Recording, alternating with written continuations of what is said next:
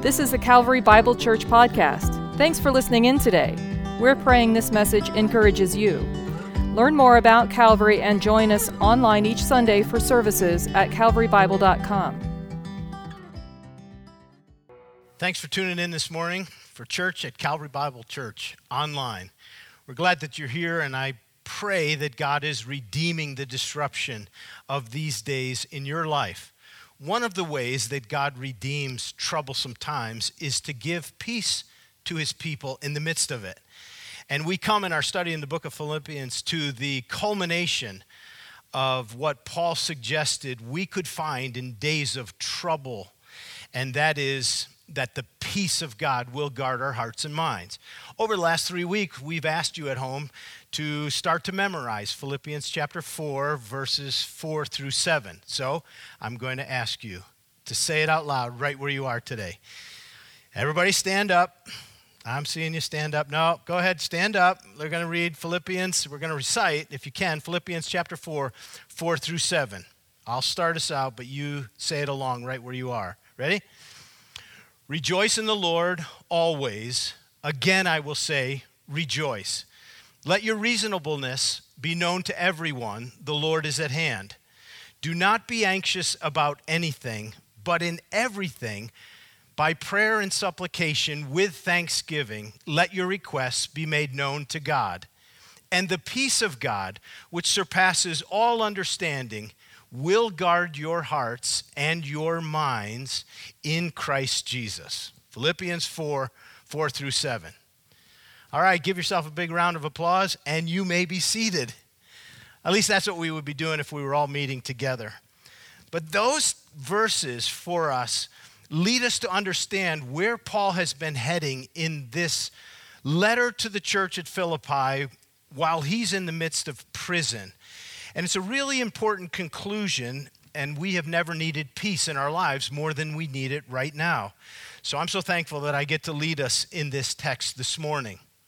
You'll remember that as chapter 4 began, Paul used the words of the Philippian church, "You're my beloved, you're my prize, my crown, I love you, you're my beloved." He really reinforced to them how much he loved them. And then he begins our text for this morning. Before we get to our memory verses, there are two verses that describe a problem that was going on in the church. You're probably not surprised to know that there was a bit of a conflict in the Philippian church, and it's brought to light in the opening of chapter 4. So my goal is that we would look at the way conflict occurred in the Philippian church, learn some lessons about how we solve our problems, and then dig into this culminating passage on the peace of God. Read with me verse 2. Verse 2, Paul says, "I entreat Euodia and I entreat Syntyche to agree in the Lord. Yes, I ask you also, true companion, help these women who have labored side by side with me in the gospel, together with Clement and the rest of my fellow workers, whose names are in the book of life." We don't know exactly what was going on between Euodia and Syntyche, except they're not agreeing with each other. And it's a little bit surprising to learn that Paul would put this right out there. I don't think he's trying to publicly shame them. I think he's just acknowledging that there's some kind of problem in the church at Philippi that he wants to resolve. And he wants to lead to resolution of the conflict of these two women. And so we need to note a couple things that are going on here. He says, "I entreat you and I entreat you," Syntyche and Euodia. And one thing we know about both of these women is the way Paul describes them is they're both believers in Christ. He uses two phrases. "I entreat you to agree in the Lord." There's no possible way these women could agree together in the Lord if they both didn't know Jesus. So Paul just affirms, you both know the Lord, and your names are written down in the book of life, the book in whose names are written those who before the foundation of the world were brought into the family of God and who will live forever in eternity. These two women, although they're not seeing eye to eye, are both Christians. Their names are written in the book of life. And there's more that Paul describes about them. He says, they're my helpers, and they have labored side by side with me in the gospel.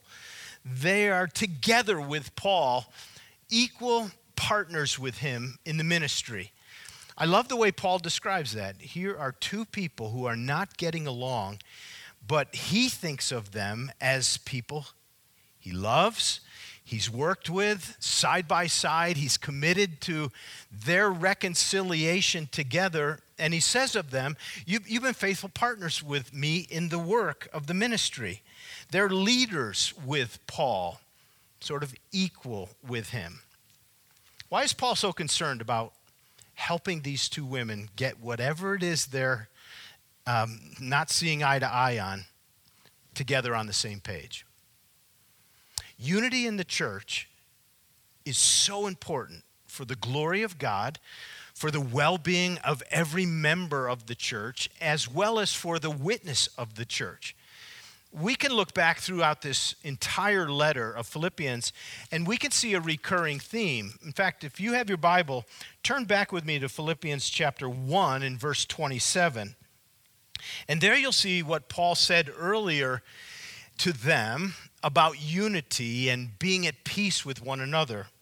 He writes there, only let your manner of life be worthy of the gospel, so that whether I come and see you or if I'm absent, I may hear that you are standing firm in one spirit with one mind, striving side by side for the faith of the gospel.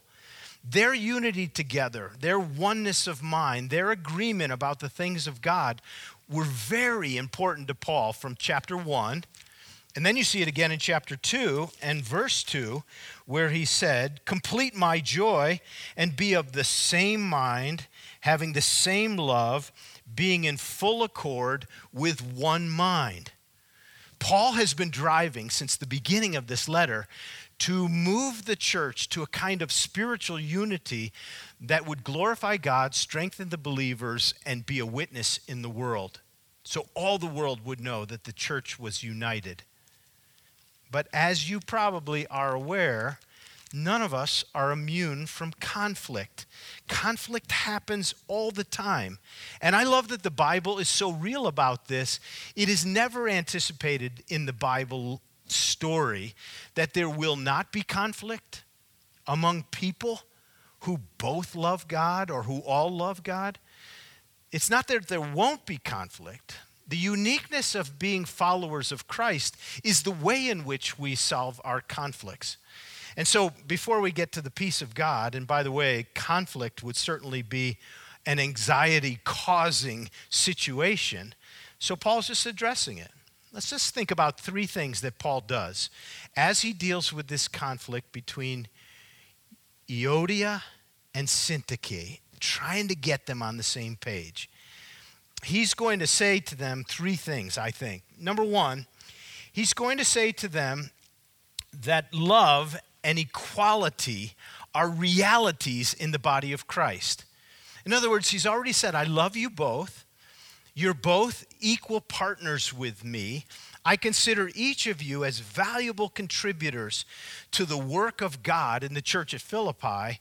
And when you solve a conflict, there has to be love and sort of an equality of affirmation to each of the individuals in the party. Usually when we have a conflict, one is going to try to stand in a power position over the other. That's not what Paul does at all here. In fact, you might think that he would pull the apostle card and say, hey, listen, I'm the apostle Paul. You should do this. But he doesn't. He actually uses the word, I entreat you. I come alongside as a friend and a partner to help support, because love and equality are affirmed when conflicts are going to get resolved. It's exactly what he does here. We want this always to be a distinguishing feature of our church, that every person at Calvary is loved. And there are no status or statures in the church that are higher than others. There's a sense of equality that we all follow Christ together. It's what the Bible says, that there is neither Jew nor Greek, slave or free, male or female. We're all at the foot of the cross together.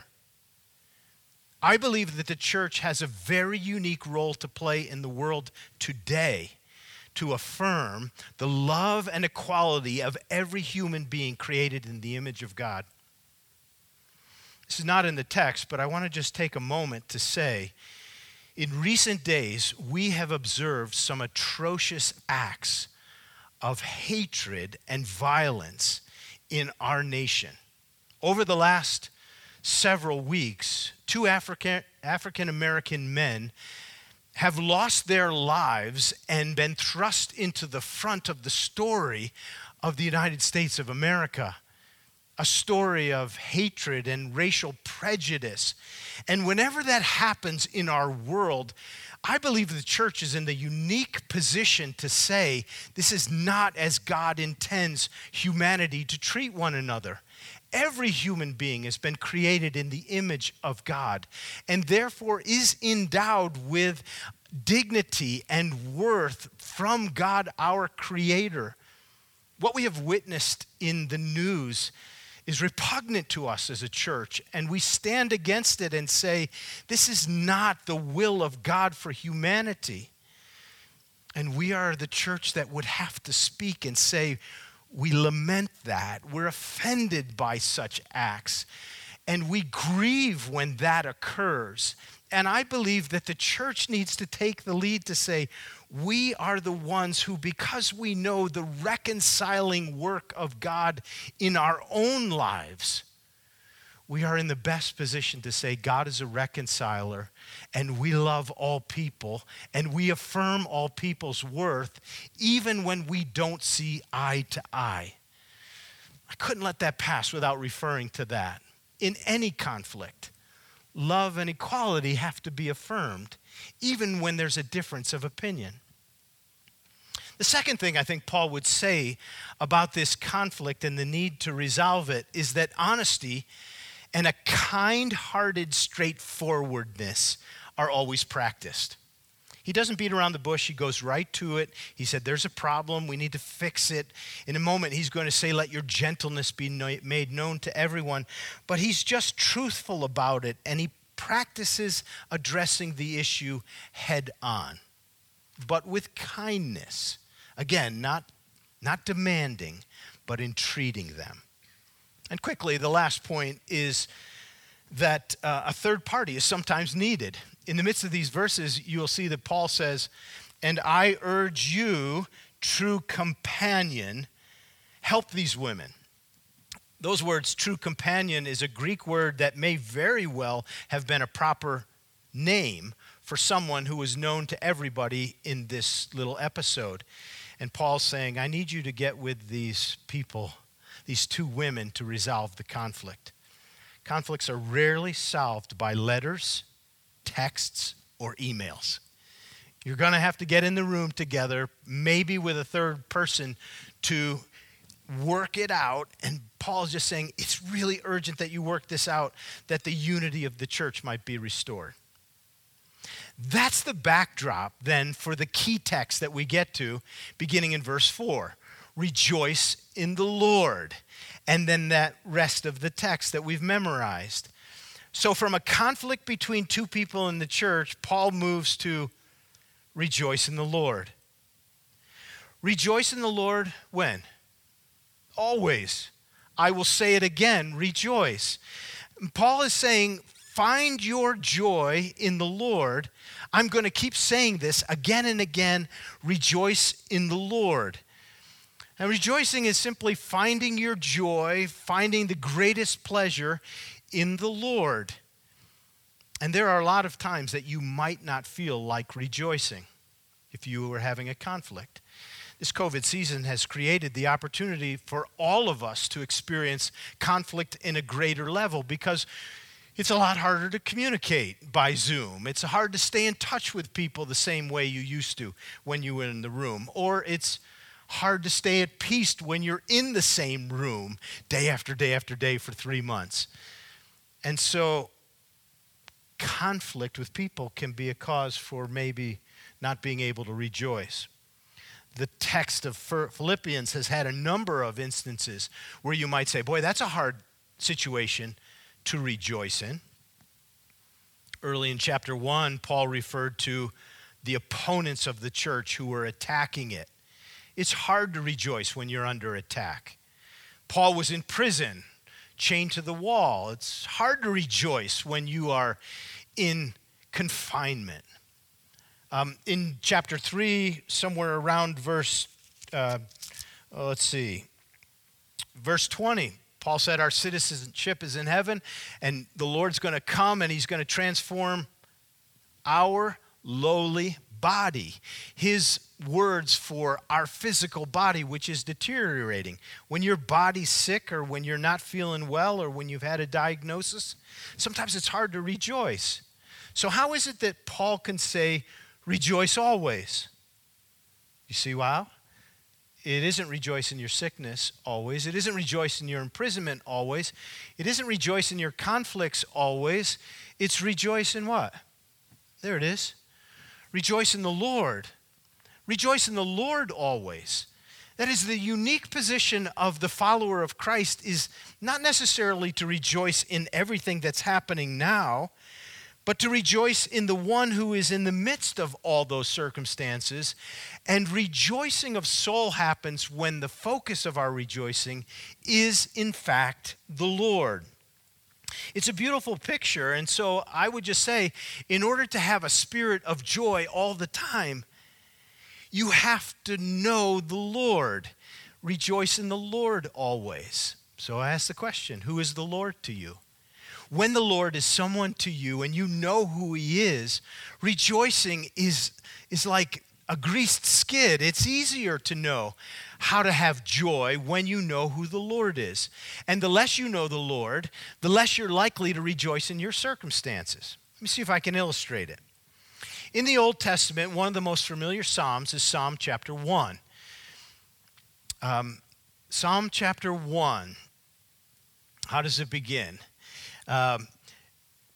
It begins this way.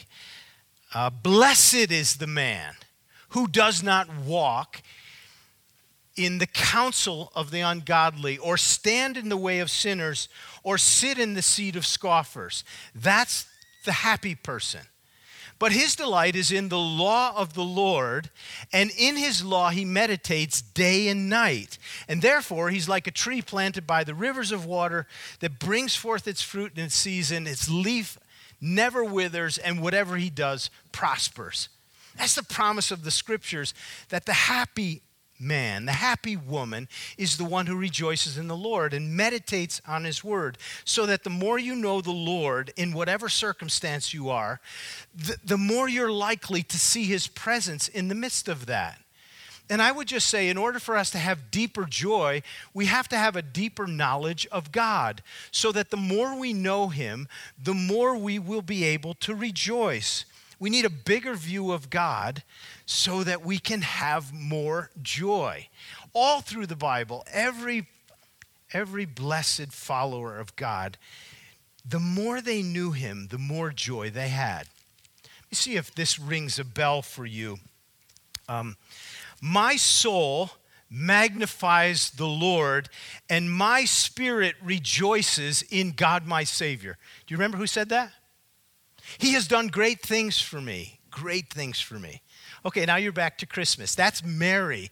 When the angel came to talk to her, she wrote a song. And her song was, my soul exults in God.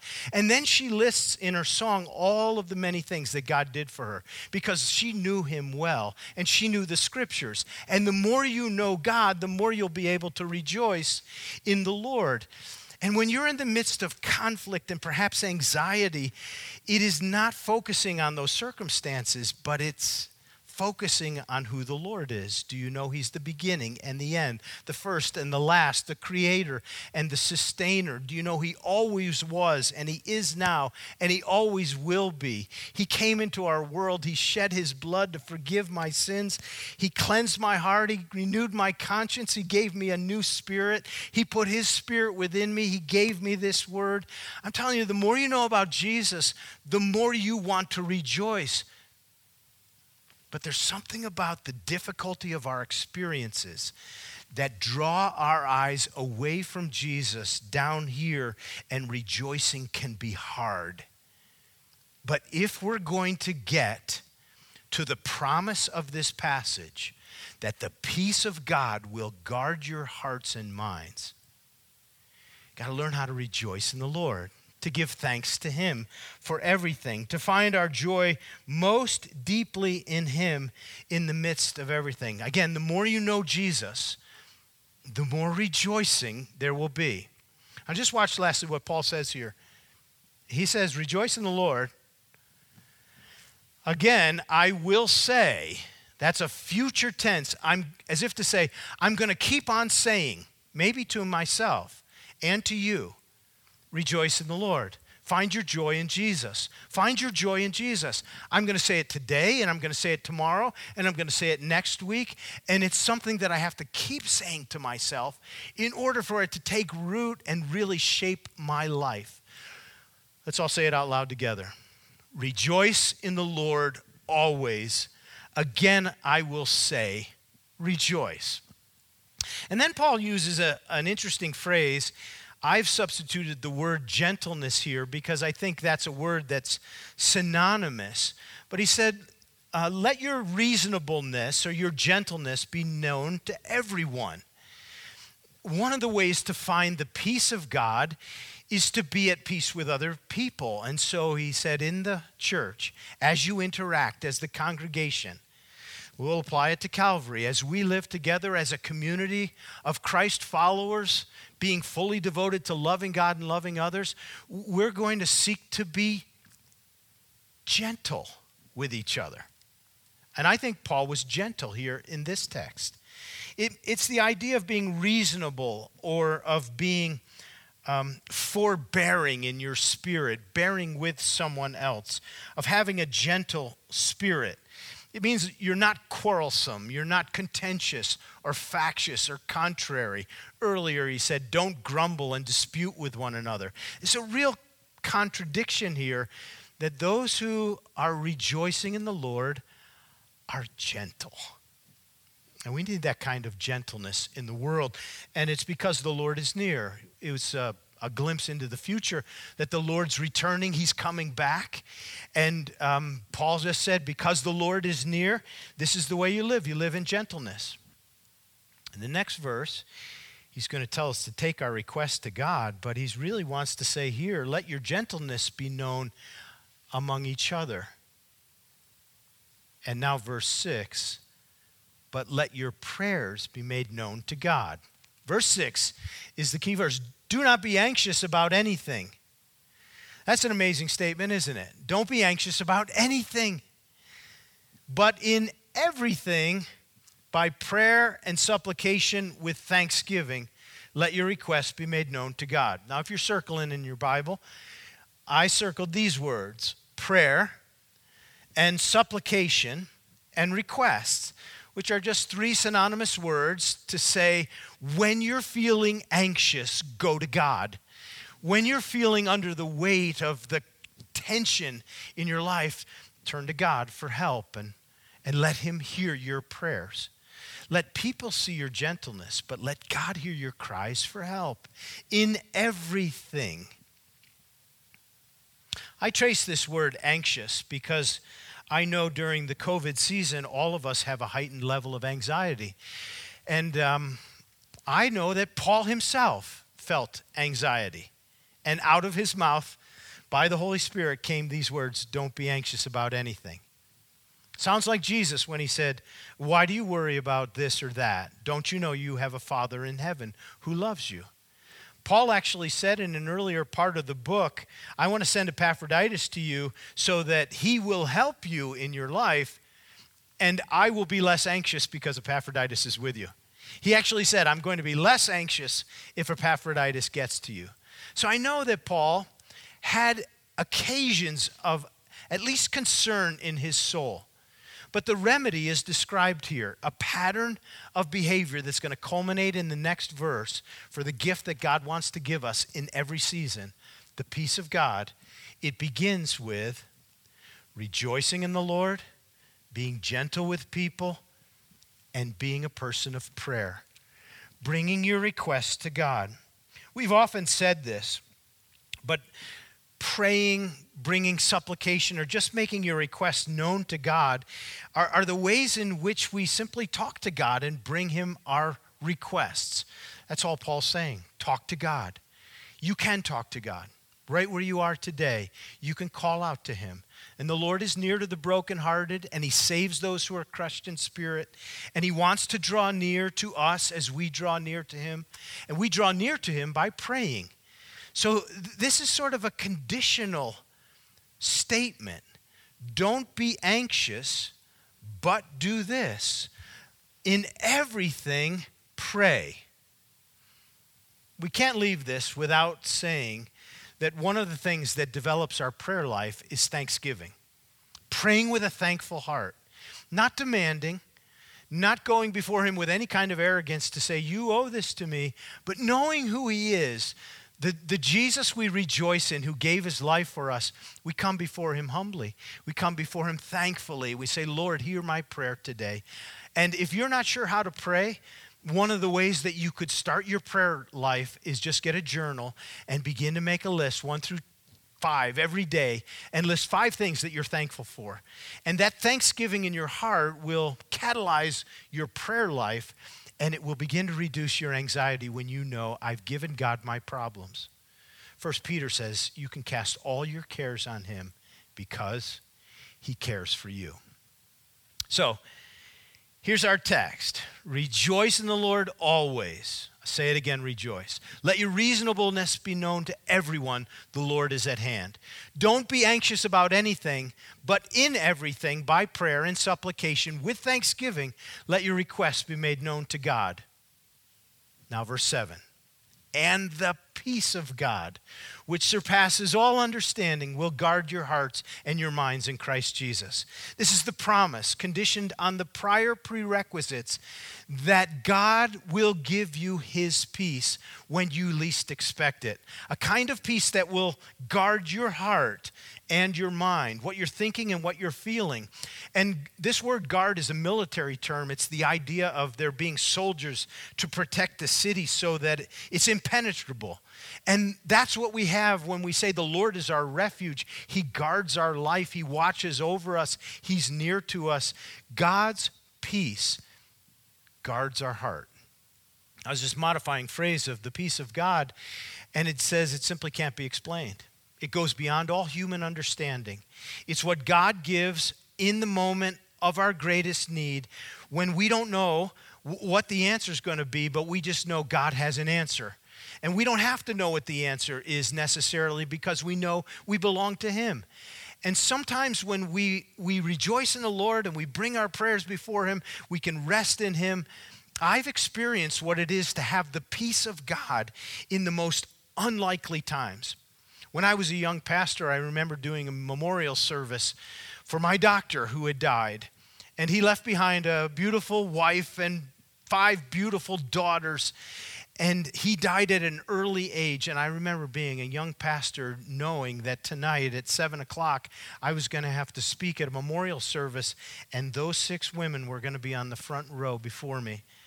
I literally went to my office again and again throughout the day to weep on behalf of Bob and his family. I didn't know how I would ever stand before the full congregation and that family and declare the hope of God. I can only tell you that one of the highlights of my pastoral ministry is standing up that night and sensing the peace of God, guarding my heart and keeping my mind.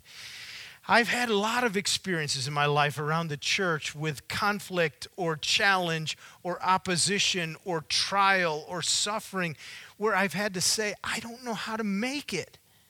But Lord, without you, I can't go on. My joy is in you. And I bring these requests to you. And the peace of God, I promise you, comes like a calming storm. That's what Jesus promised. That's what Paul promises here, to be guarded. This is our season to experience the peace of God. And I'm praying that for you today. This has always been a scriptural promise in the Bible. All the way back in Isaiah chapter 26, there Isaiah said, "You will keep him in perfect peace, whose mind is stayed on you because he trusts in you. That's what God promises to do, to keep our hearts at peace with him. And then David said in Psalm 16, I have set the Lord always before me, and because he's at my right hand, I will not be shaken. That's David's promise. That's Isaiah's promise. Here's Paul's promise. It's Jesus' promise that my peace I give to you, not like the world gives. I give you my peace. Don't let your heart be troubled. I don't know how God is redeeming these days for you, but what I've prayed for you this week is that your heart would be filled with the peace of God, that you would know his abiding presence, and you would know how great Jesus Christ is to love you and give himself for you, so that in him you would have deep joy. That's what I pray for you today. Let's bow our heads together. Our Father in heaven, thank you for the privilege of looking at the scriptures this morning, of remembering the truths that were promised in your word to us. And now I pray, with a deeper understanding of what you have written, you will awaken our hearts to believe it and to trust in you with all of our heart. I pray that it will be true of us, that rejoicing will be in our heart even in times of difficulty, and that a faith-filled prayer of God, here are my requests, will be our everyday experience. And I pray that the peace of God will guard our hearts and minds through Jesus Christ our Lord. In his name we pray together. And everybody said, amen.